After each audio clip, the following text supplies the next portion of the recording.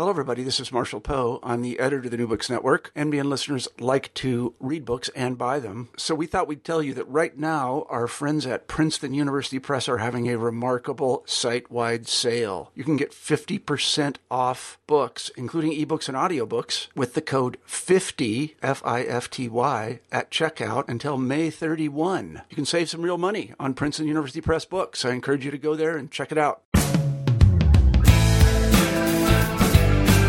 Hi, this is Dan Kilbride, and I am the host of New Books in American Studies. And every week or so, that means we interview an author on the field of, in this case, usually history, but also American public health, architecture, art, and so on. Today, I am very excited to be joined by Erskine Clark. We're going to be talking about his book, By the Rivers of Water, which is about American missionaries in Africa in the first half of the 19th century, which has just been published by Basic Books.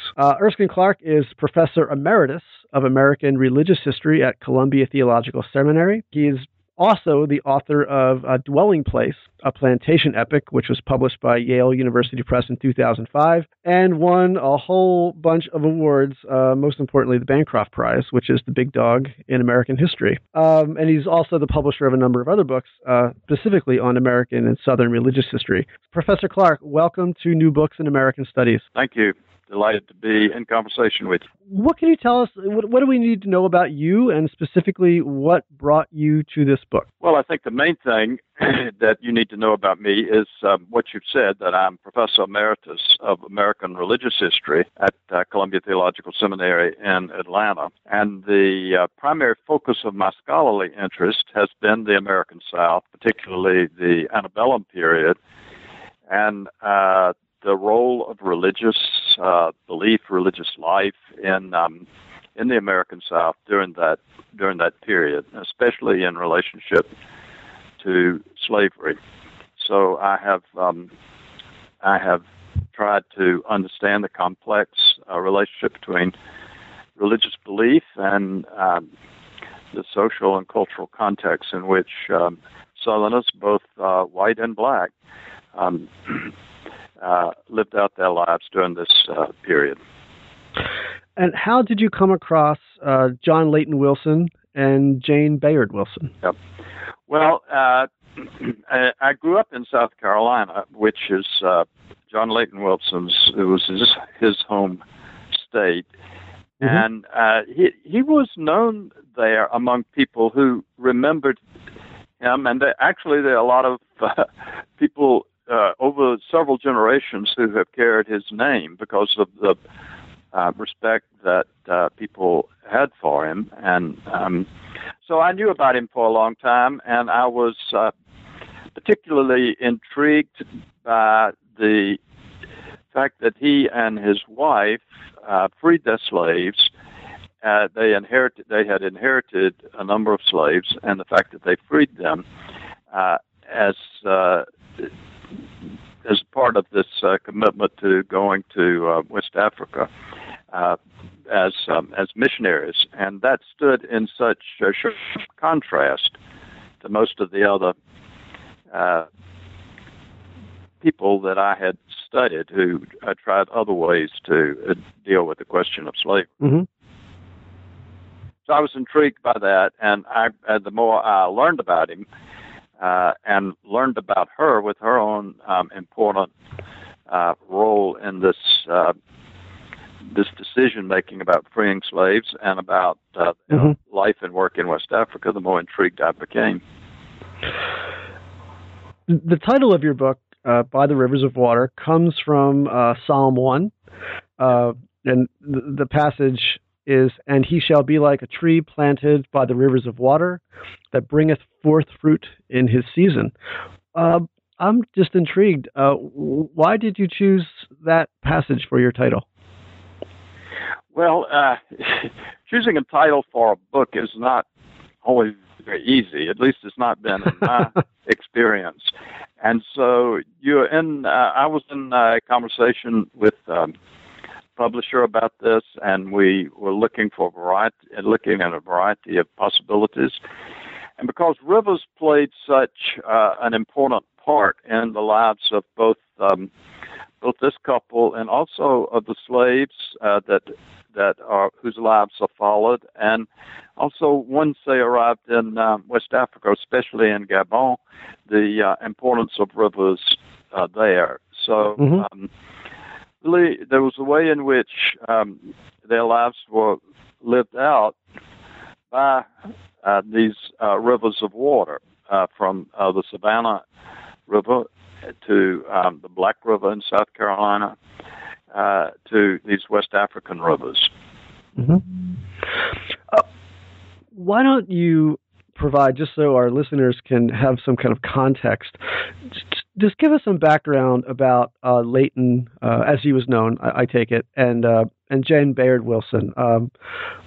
What was their family and personal backgrounds, and specifically, what made them want to be missionaries, and especially missionaries in Africa? Right. Well, both of them came from affluent families, white Southern families, and she came from a particularly affluent family that had deep roots as well in the North, especially in Pennsylvania, but also in New Jersey and New York, and Delaware too, for that matter. She grew up in Savannah. Her father was a physician there.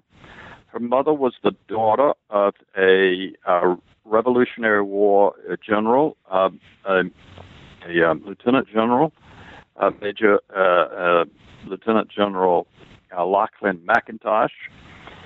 And so she grew up the first part of her life in Savannah, going back and forth between Savannah and some family plantations south of Savannah, down what is today the Intercoastal Waterway. And her parents died when she was young, and she and her sister went to live with their uncle in Philadelphia, a very wealthy Philadelphia banker. And so they spent some years in Philadelphia in the home of this banker, and in the context of a very traditional Presbyterian, Philadelphia Presbyterians, and with their strong connections with Princeton, that whole stretch of the Middle States. Now, Leighton Wilson grew up in a family that traced its ancestry back to the arrival in Charleston, South Carolina, in the 1730s of a group of Scottish and Scotch-Irish immigrants who were given land by the colonial government up the Black River, which is called black because of the stain of that the cypress trees, the way the cypress trees stain the river. And each generation of these settlers moved a little further up the river. So by the time Leighton Wilson was born and was growing up, settlements had become increasingly prosperous, and during his youth, with the spread of cotton inland and the invention of the cotton gin that allowed for the short staple cotton to be grown in profitable ways, these farms were turning into very profitable plantations as they drew on the labors and sorrows of increasingly large numbers of black slaves who were first brought in from Charleston. So he grew up in a very tight family, surrounded by many aunts and uncles and cousins, and of these Scotch-Irish Presbyterians there on this Black River. He grew up with a slave settlement right there below the plantation house where he lived, and was surrounded by increasing numbers of black slaves who did the hard labor of a plantation. One question that I kept asking myself as I read this book was, why would anybody in their right minds in this era want to be a missionary in Africa? Yeah. And specifically, this poor guy, or I should say the poor wives of this guy named William Walker. Yes. Going to Africa was just a slight exaggeration to call it almost a death sentence. Yes. In addition to the sheer distance of that these people are going to be from home, what made these very privileged, if devout people, like the Wilsons, like William Walker and his wives, none of whom survived very long in Africa. Yes. What made them? What impelled them? Yes. To become missionaries in Africa. Right. Well, that's an important question. I think what you've just described, it needs to be said that what was particularly deadly for them was malaria, and they were whites were especially susceptible to malaria. Africans and people of African descent have developed over the millennia, really, some resistance to malaria, but whites have, because of long exposure, and the sickle cell is a result of that. But whites were particularly vulnerable, so you're right, to go to Africa did seem suicidal, and that is what many people said to the Wilsons and to the others. Why are you doing this? As any action like this, I think you are able to identify mixed motives. That is, I don't mean mixed motives in a negative way, but motives that spring from different sources. The most obvious and powerful source was the Second Great Awakening, this huge revival that swept across the country during the early decades of the 19th century, and the kind of evangelical commitments that it stirred. And as a part of that, there was really for the first time, a concerted Protestant missionary effort. Roman Catholics had been involved in missionary effort for long time, but for a variety of reasons, Protestants had not been, and there had been some, but not much. This great evangelical awakening that was also in Great Britain and on the continent, the European continent, with Pietism and other religious movements. So it was transatlantic religious revival. This revival stirred in people a sense of responsibility for evangelization, and the mission movement itself, as I said, emerged out of that. And they simply, the Wilsons and the other missionaries that went out, felt a deep sense of calling, vocation to bring a Christian message to people who did not know it. They thought that the Christian message was a message that all people needed to have available to them to be able to hear. And they thought that such a message was vital, not only for their eternal salvation, which obviously they thought, so also for their well-being in this world. So it had that strong kind of evangelical commitment that was part of it. Now, for the Wilsons, one of the very interesting things was that they felt a special responsibility for Africa because of what had been done to Africans with the international slave trade. And the fact that white Southerners were the primary ones in the U.S. who had benefited from that. And so as white Southerners, there was a sense of obligation to Africa. And, so that was a part of their going. Right. The Wilsons were traveling, and other missionaries, at a time when Americans knew comparatively little about Africa. And one thing the Wilsons do in their periodic trips back to the States is try to inform Americans, including their own families and social circles, about Africa. And they end up challenging many assumptions about Africa.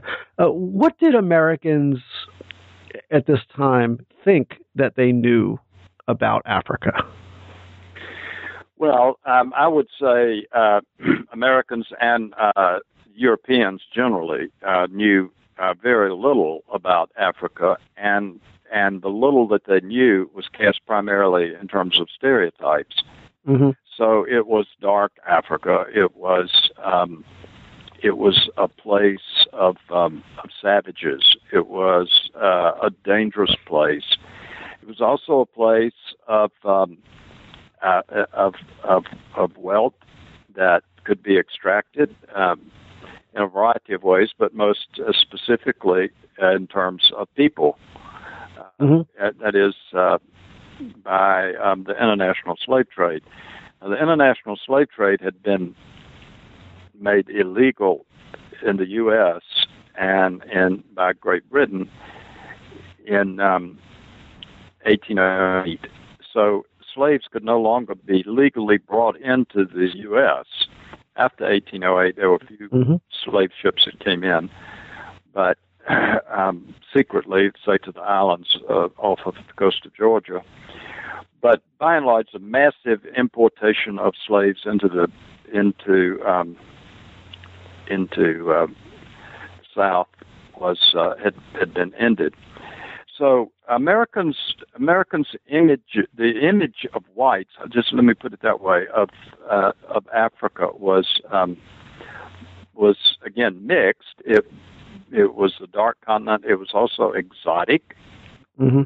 That is, it was strange and different, and therefore intriguing. People were quite intrigued by what was in Africa, especially what was beyond the coastline. Right. Mm-hmm. What lay on the other side of the mountains of the moon, for example, this string of mountains that whites saw extended down the coast. So there was that sense of intrigue. But I think most pressing and important for this story, and really for the long story of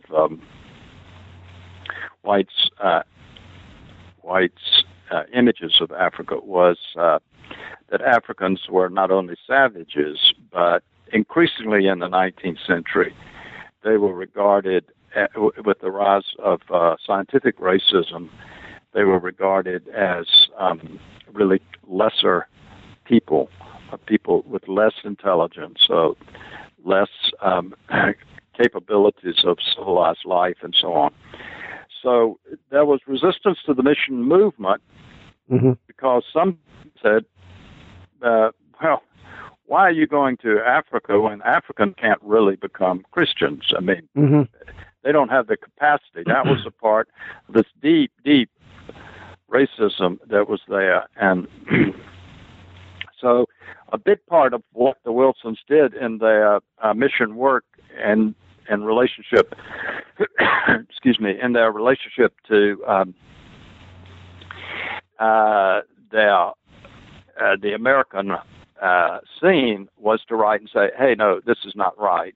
There's one particular part of that where they describe how quickly African children could learn English and the other things that they were teaching in the schools, from math to geography. They even had a telescope where they were looking at the stars and the moon and so on. And in fact, there was one letter that was particularly important, I thought, that was written to this group of planters, very wealthy planters immediately south of Charleston on Johns Island, and they said, we know that there's this general idea that Africans are stupid, but you would not think so if you could come to this school and see how smart these children are and how quickly they have mastered another language, how quickly they've become bilingual, really. And so they go on like that. So there are a variety of ways in which they try to tell the story of Africa by saying these people we are encountering are fully human and fully capable, as whites are and other races are. One of the most important ways that Leighton Wilson did that was a book that he published in 1856 called Western Africa. And in that book, it's quite a sophisticated book, really. In that book, he starts off by saying that Africans are they're different kind of Africans. They're not all just alike, like Europeans. They're not the Italians are not just like the Swedes and so on. The Poles are not like the Spanish. And so he distinguishes between different groups, and he talks about language. He's quite a linguist himself. Yes, he is. Very, very careful linguist. But one of the things is he talks and goes into great detail about the great civilizations of West Africa and what they had accomplished. Now, he's horrified by some aspects of West Africa. Yes. But he also is he's also deeply impressed by the richness of the culture and by the people that he is encountering, and he tries to convey that in his writings. It did remind me of I've been doing some work on David Livingstone, and the great Scottish explorer, and Leighton's perspective on Africans reminded me very strongly of Livingstone's sympathy and respect for African cultures, even though he felt that Christianization would entail the destruction of those cultures, which he was resigned to for the sake of salvation. But he did deeply respect African peoples. Do you have the impression that the Wilsons' advocacy on behalf of Africans in the United States to these planters, and also the letters they wrote and were published in the missionary magazines, did they make a difference in Americans' perceptions of Africa and Africans, or did it mostly just? I wouldn't want certainly to exaggerate in any way the impact of that, because the stereotypes not only lingered, but as the 19th century went on, and there was this growing, as I said, scientific racism. Based increasingly on Darwin and some distortions, really, of Darwin, but nevertheless, like the survival of the fittest and so on. This very harsh kind of scientific racism gained ground as the 19th century proceeded, and we know the very bitter results of it with the rise of the Nazis in Germany. Yeah. But on the other hand, having said that, it's true that among some it made a difference. This earlier book of mine that you mentioned, Dwelling Place, a plantation epic, Wilson's letters were published in religious journals, and one of the things that the plantation owners in this particular part of Georgia did was they read those letters on Sunday afternoon to slaves who were gathered for. It was like a kind of Sunday school time. And by actually reading those letters, it's a very interesting, I think, dynamic that's involved in there. By actually reading those letters, it at least had the potential not only of changing the way in which whites viewed Africans, but strengthening memories, oral memories of slaves about Africa, and their hearing of these students who were so smart and who were being taught to read, and they couldn't be taught to read. Yeah, Slaves, that's right. these American slaves couldn't be taught to read. Or hearing about a particularly brilliant Mpongwe trader, this man Toko, that the Wilsons admired so much down in Gabon, and that it helped to say, that being black doesn't mean necessarily being a slave. There are other possibilities. There's the possibility of freedom. So, again, I say I don't want to exaggerate the impact of these letters, sure, how widely they were read. I certainly don't want to exaggerate that, but nevertheless, I do think in different places and the different circumstance and in different kinds of circumstances, they did have an impact on some whites and on the slaves who also were able to hear those letters. Yeah, the Wilsons and other missionaries were greeted very warmly by Africans. The two groups that they encountered at two different places. Is it the Grebo? Am I pronouncing that correctly? Yes, Grebo. Mm-hmm.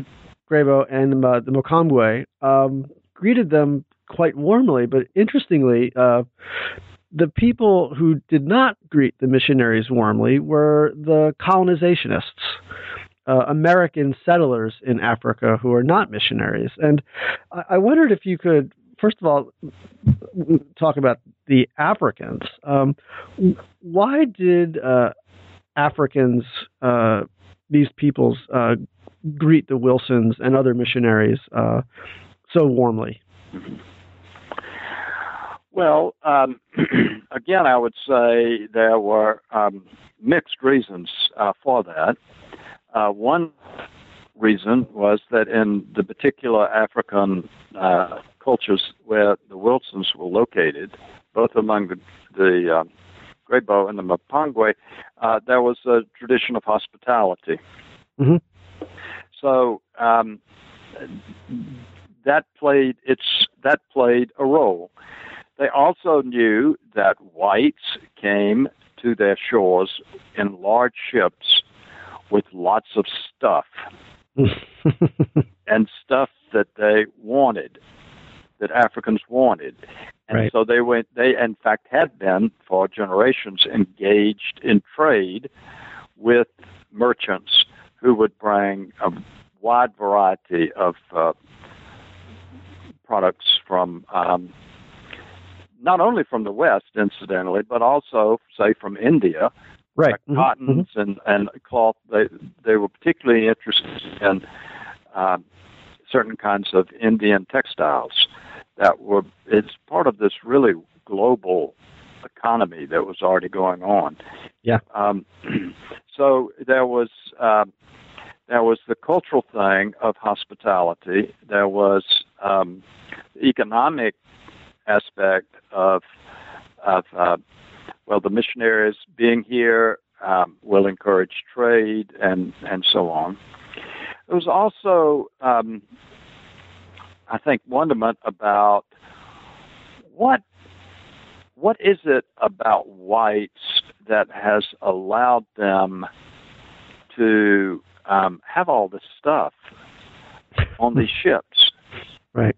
And to have these big ships. What is it about white culture that has been able to produce all of these different goods and to build these big ships. So there was interest in what was behind, to say it most simply, white power and white affluence that could be seen with these ships that came sailing up and down the coast.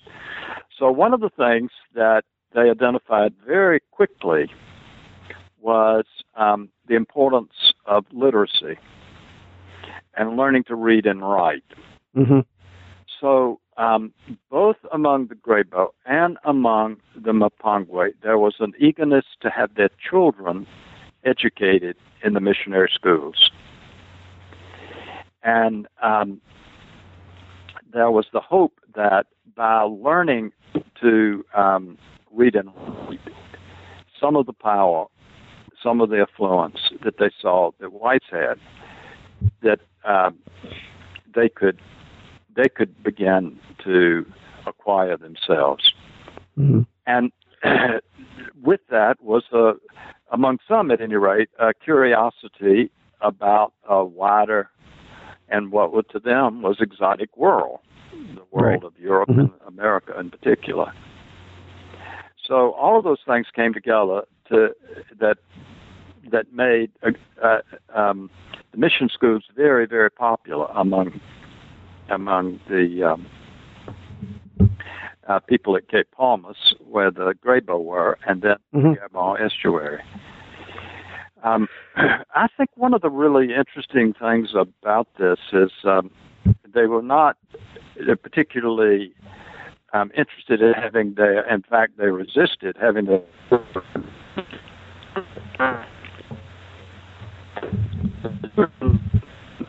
least some of them began to be converted.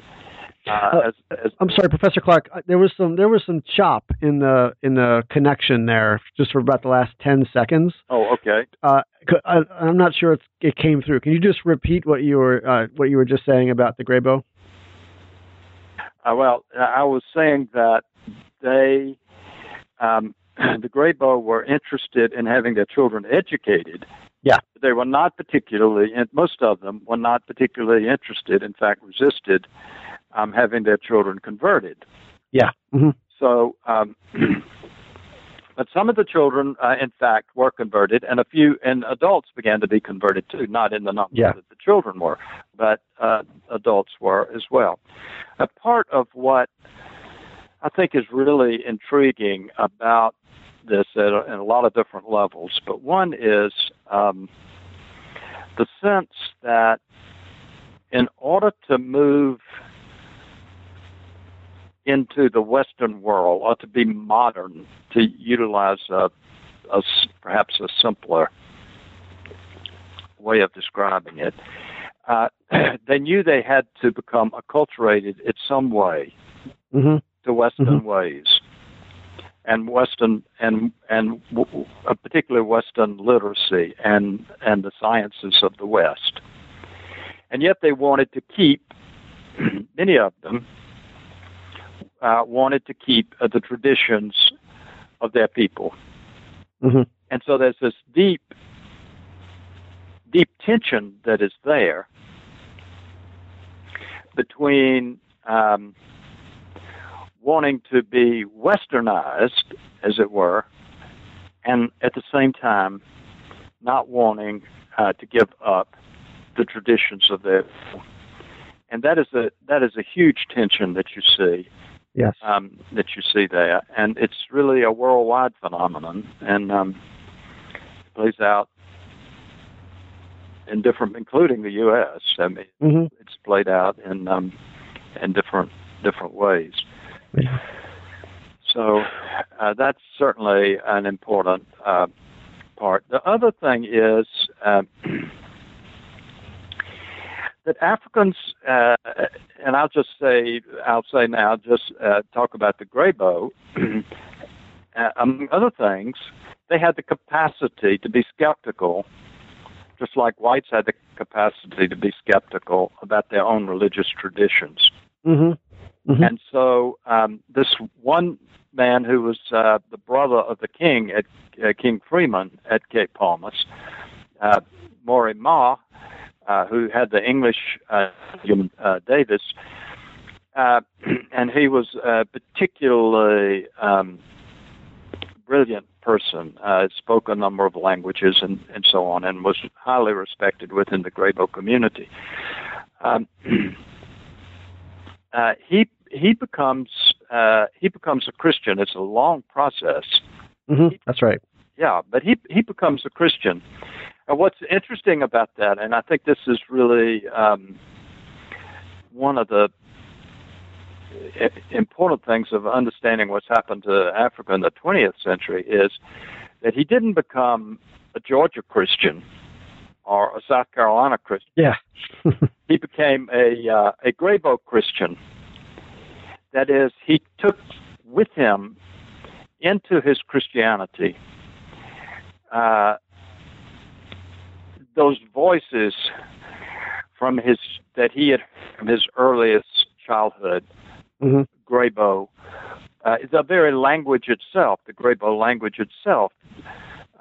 He took that with him into Christianity. He also took 4 wives, which was right. One of the tensions, but the missionaries worked that out. They said, that he was not to have any other wives, but those 4, and if you broke up a family like that, it would be a terrible thing, and so on. Right. So, but he really becomes a Graybo Christian, and I think that is very, very important to acknowledge. He was the translator, actually, and teacher of John Layton Wilson when Wilson arrived. He's the one who taught Wilson not only the Graybo language, but also was one who helped Wilson to interpret what Wilson was observing around him in this culture. What does it mean? What does this Graybo funeral mean? What's going on there? Those kinds of cultural questions. William Davis was the primary interpreter for Wilson. So when Wilson writes the first, he develops the first alphabet for the Graybo that fits with the Graybo language, and he writes first grammar and book and dictionary and so on with the Graybo. When he comes to the task of translating in the New Testament sections from the New Testament, he has to depend on a Graybo to help him with that. Right. Say the word God. Yeah. What Graybo word can he use if he is translating, say, the Gospel of John? Right. Exactly. Yes. What Graybo word can he use? And he has to be in conversation with the Graybo about that. And with it's a very tricky thing. Yep. Can you use the name of a Graybo god, or is there something else that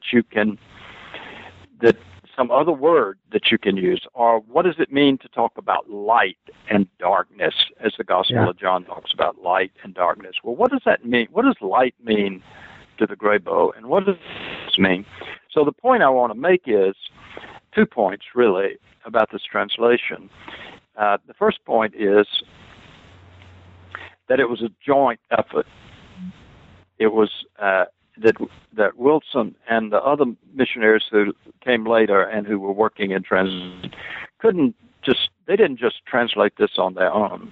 They had to have interpreters who were directing and guiding them. That is, native speakers who were deeply a part of that culture, who were guiding them and making decisions about, well, what Graybo word do we use for God, or for light, or for darkness? The second thing is, once he had translated these different books of the Gospels in particular, and also the Book of Acts. They were quite interested in the Book of Acts for a variety of reasons, with a lot of healing stories and other stories that were quite interesting for the Graybo. But once they translated that, the missionaries, and they printed them, and there was this African-American printer who was a part of the mission there, B.V.R. James, who was this very skilled printer, and he printed just thousands of pages of text. And when he printed the Graybo, the parts of the Graybo New Testament, the missionaries no longer had control over that, because the Graybo could take and read it themselves and interpret it themselves about, well, what is Christianity about? And if the missionary said one thing, the Graybo said, well, it says here this. And I don't think you're right, because it says in the Gospel of John, thus and so. So Christianity, as it develops in Africa, really, and it's this amazing development that takes place there in the 20th century. The growth of Christianity in Africa has been really one of the most amazing things in the Christianity. From something like 9 million Christians below the Sahara at the beginning of the 20th century to it's approaching 600 million now. Oh my! It's just phenomenal. And most of that evangelization has been done not by the missionaries, but by Africans themselves. And that was their intention, right? They saw themselves as sort of a vanguard, but they envisioned educating Africans who would then evangelize Africa. Right.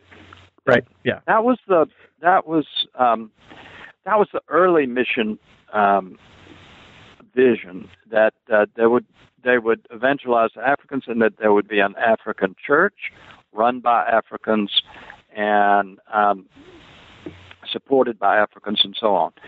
Now, it is true that later missionaries, that especially again thinking of this growing scientific racism and the way in which that spread throughout the culture, later missionaries were much more paternalistic.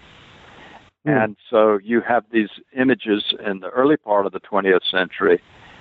I mean, these stories of very patronizing missionaries who are going to say, well, we know that Africans can't really handle the finances of this, so we have to continue to handle the finances. Or we know that Africans really are not going to be able to be the primary interpreters of the Gospel of John. We have to continue to interpret for them, and the Africans are going to resist that, and so that's a big part of the story, is the way the African Christians claim their independence from the missionaries, and it's changed a good bit in recent decades, where these missionaries are much more likely to be in a cooperative and invited by the churches in these different African countries. But all of that goes back to the fact that, one, the translations were joint efforts of missionaries and Africans themselves, and two, once these primary documents, these primary books of Christian faith were translated, then the Africans claimed them for themselves. It's now in Graybo. It's now in my language, and I can read it and interpret it myself. Yeah. The other book that you mentioned Africans were particularly drawn to, besides Acts, was Matthew, correct? What was it about the Gospel of Matthew that they found so meaningful? Well, I think again, the whole question about healing was a very important question for them. It's an important question for people all over the world, but they saw these stories of healing and these miraculous stories of healing, and that was very powerful for them. They also saw stories about demons being cast out, and so there was a lot that resonated with traditional aspects of African culture, and because of that, they found these books intriguing. And that was a question that the missionaries had to ask themselves: where do you start? If you're going to translate, if you're just learning a new language and you're committed to this mission effort, and you've got the Bible with all of the different books in the Bible, where do you start? You start with Genesis? Do you start with Job? Or do you start with the Psalms? Or do you start with Matthew or Acts or Gospel of John, or one of the epistles of Paul? So those were questions that had to be asked. Right. And it's been an ongoing kind of question, even as translation goes on into different languages today. One of the relationships that were fraught with a lot of tension in this book are the relationships between missionaries and settlers, especially a guy named John Russwurm, who you spend a very interesting figure who you spend a lot of time discussing, and also between the settlers and the native Africans. Yes. Why were there? What made the settlers, in particular, different from the missionaries, and why was there so much antagonism between settlers and Africans? Well, let me say first who the settlers were. The settlers were African Americans who were either free people, that is, came from families that had been freed earlier, or they were slaves, former slaves, who had been freed in a return to Africa.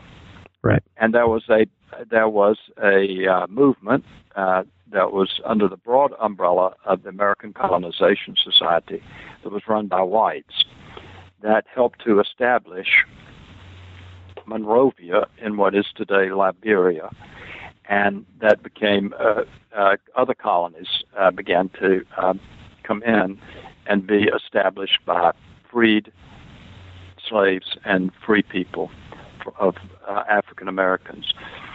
And there was great debate within the African American community about the whole colonization movement.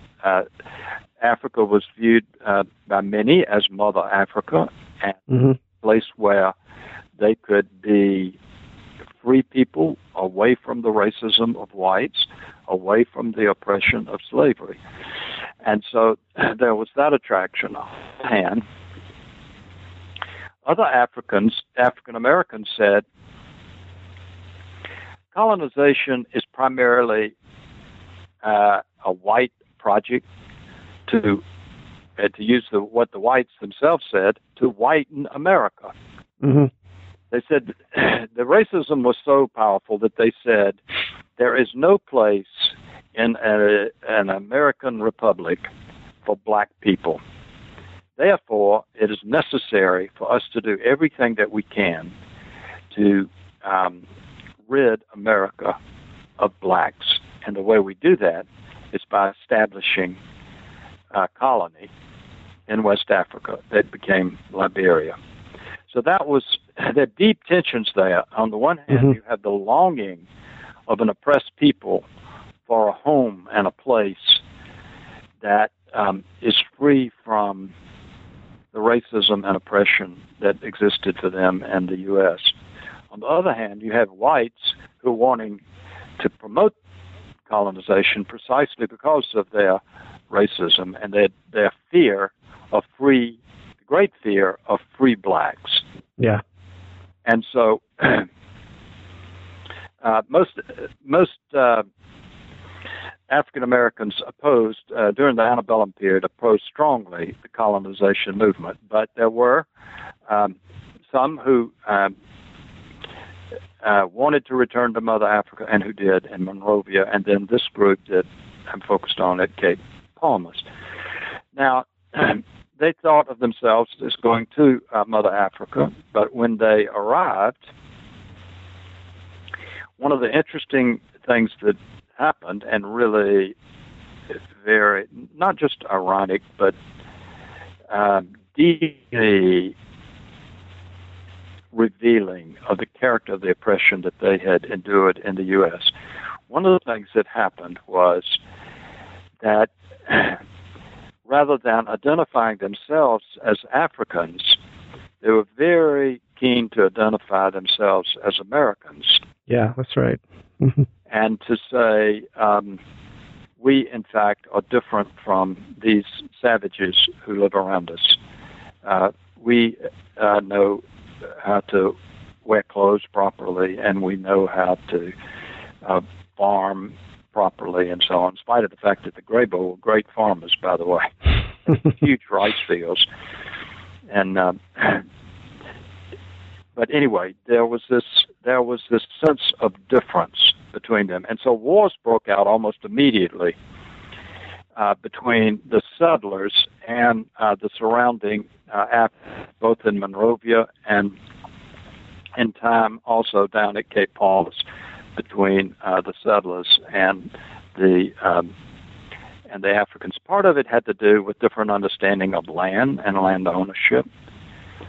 The African Americans had understanding of land ownership like we have here. You buy a piece of property and it's yours, and you do with it is within certain limits what you want to do with it, and you can't have it just taken from you. The Africans had a much more communal understanding of land, and so they didn't think of themselves as giving land to the African American settlers in the contract, but as they're having the right to farm it for a while, and then they certainly didn't want the African Americans intruding onto traditional lands of the Graybo. So there was great tension there. In that tension, the Wilsons very much took the side of the Africans and came to believe their own slaves that they freed, they had helped them to come to actually to Cape Palmas and to get settled and so on. But they came to believe that was a great mistake, and they wished that they had rather encouraged them to go to the northern states, and to live as free people there.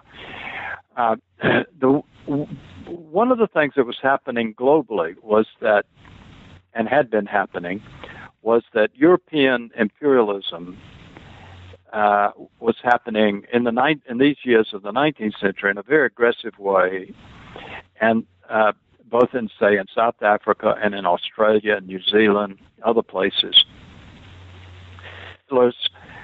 White settlers were intruding and taking the land of the indigenous people.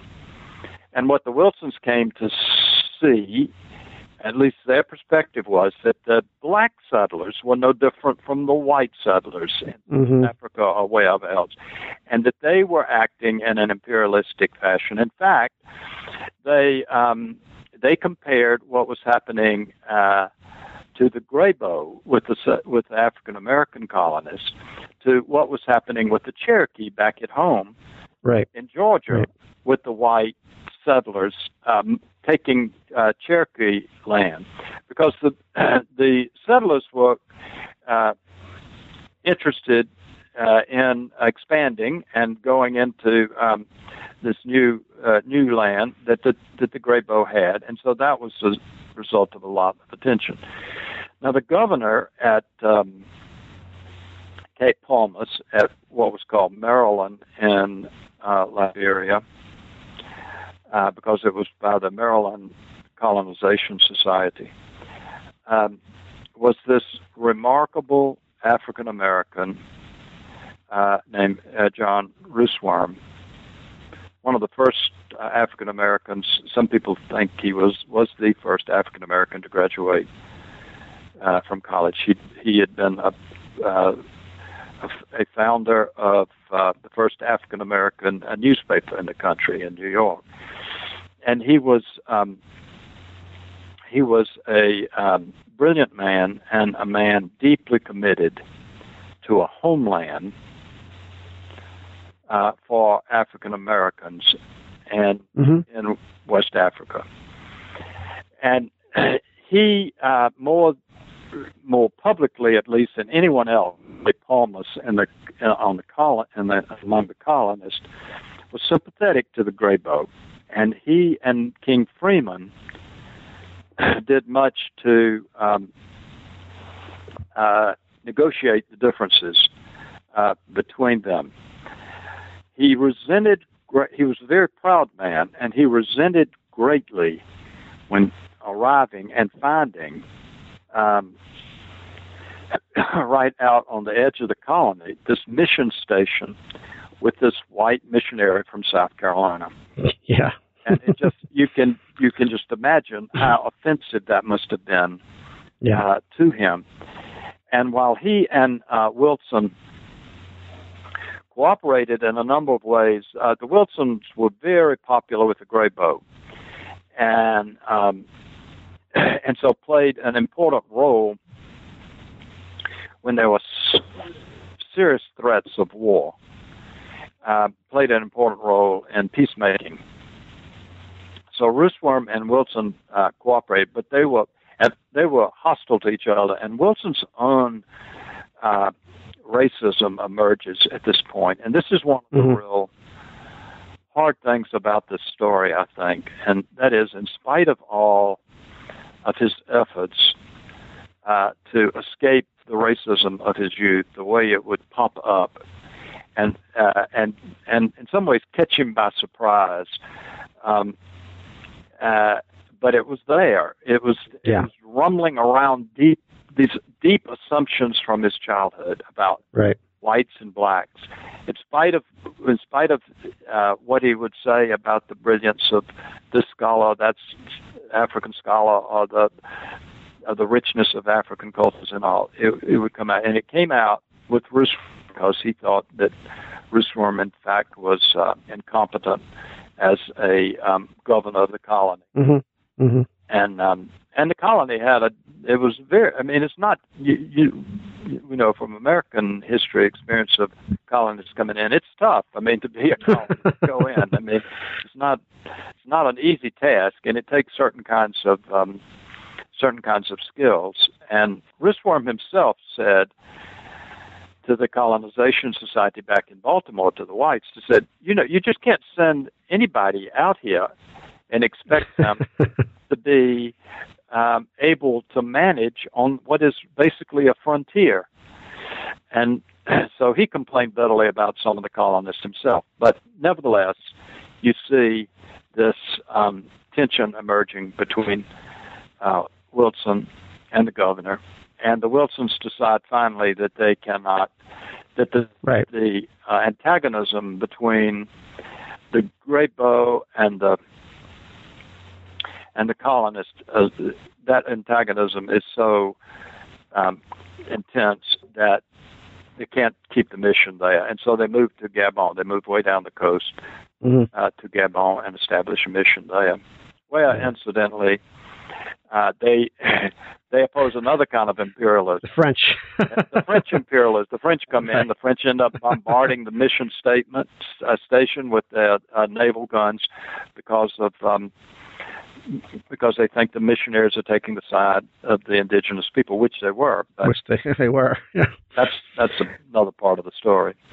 Right. Yeah, that was it's very sad, and especially you mentioned William Davis before, but in this part of the book, there's a major figure named Toko, who is a very tragic figure, but is very, very sympathetic, and somebody who the Wilsons obviously deeply respect. We've almost occupied an hour, but I did want to give you the opportunity to just tell us. Interestingly, after about 20 years, in 1853, the Wilsons returned to the United States once and for all.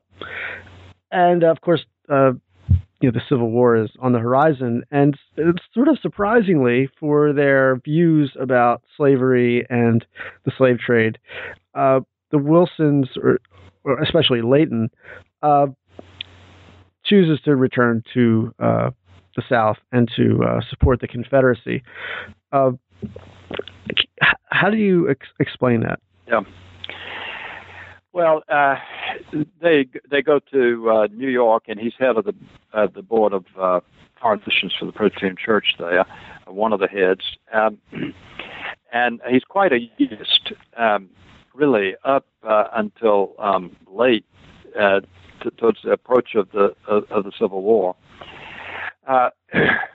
and really there are a variety of things. It is a great. I think it's one of the really tragic parts of this story. Mm-hmm.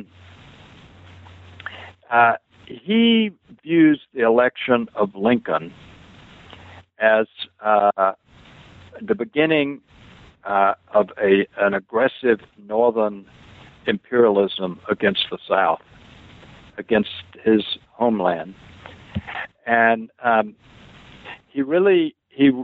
he's in this long argument with this close friend and cousin of his wife's, Charles Hodge, who's a professor at Princeton Theological Seminary and a very influential man there. And Hodge, of course, doesn't see it that way at all. But Wilson agonizes about what to do.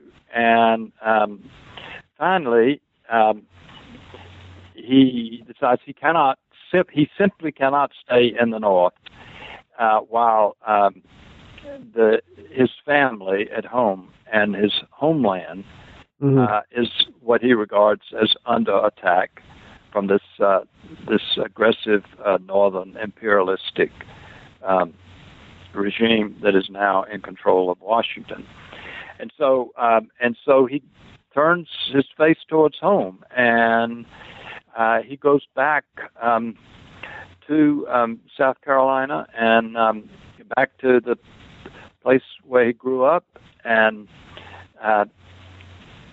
he spends basically the rest of he spends some time later after the war in Baltimore, but basically life is there. And the troubling things about this are the way in which, just like for William Davis, the Graybo, and Toko, the Mapangwe, the way these old voices, these old traditions call from the depths of one's being and shape present decision. And what I think happened with Wilson was these old voices that from his childhood and growing up, and people that he loved and cared about deeply in his family, that were just so powerful that in spite of his emancipating his slaves, in spite of his fighting and we've not talked about this, but when he was in West Africa, he was a vigorous opponent of the international slave trade. Yeah. In spite of that, in spite of what he wrote about challenge stereotypes of Africans, in spite of all of that, these old voices called him home. Yeah. And so the whole question of human freedom, not just the harsh question of slavery, but the question of a person's ability to transcend, to find some transcendence from and freedom from the contingencies of one's life. The fact that he was born in South Carolina, that he was raised by this, just the difficulty of transcending that. That is a very troubling part of this story. And it's a troubling part of the whole story of the American South, of people of goodwill, whites I'm talking about now. Right. It's not black Southerners. People of goodwill who are unable to escape the bondage of their whiteness and of their of this traditions that they loved. Yeah. Well, as you suggested a second ago, we have left a lot of topics on the cutting room floor just for the lack of time to discuss them. I do want to thank you very much for talking with me today. It is By the Rivers of Water is not only a fascinating book, it is a model, I think, for historical writing, which, in my opinion, I'll just editorialize here for a second, is becoming a lost art. Historians used to write well, not so much anymore. But I think this book is a wonderful read. So I want to thank you for talking with us today. Thank you, and thank you for those words. They're very encouraging, and for the chance to be in conversation with you today. Well, once again, my name is Dan Kilbride. I'm the host of New Books in American Studies. We've been speaking with Erskine Clark about his brand new book, By the Rivers of Water, a 19th Century Atlantic Odyssey. And on your screen, you will see a link to this book. It'll take you right to Amazon.com. I strongly recommend buying this book. So once again, this is Dan Kilbride, and we'll see you next time.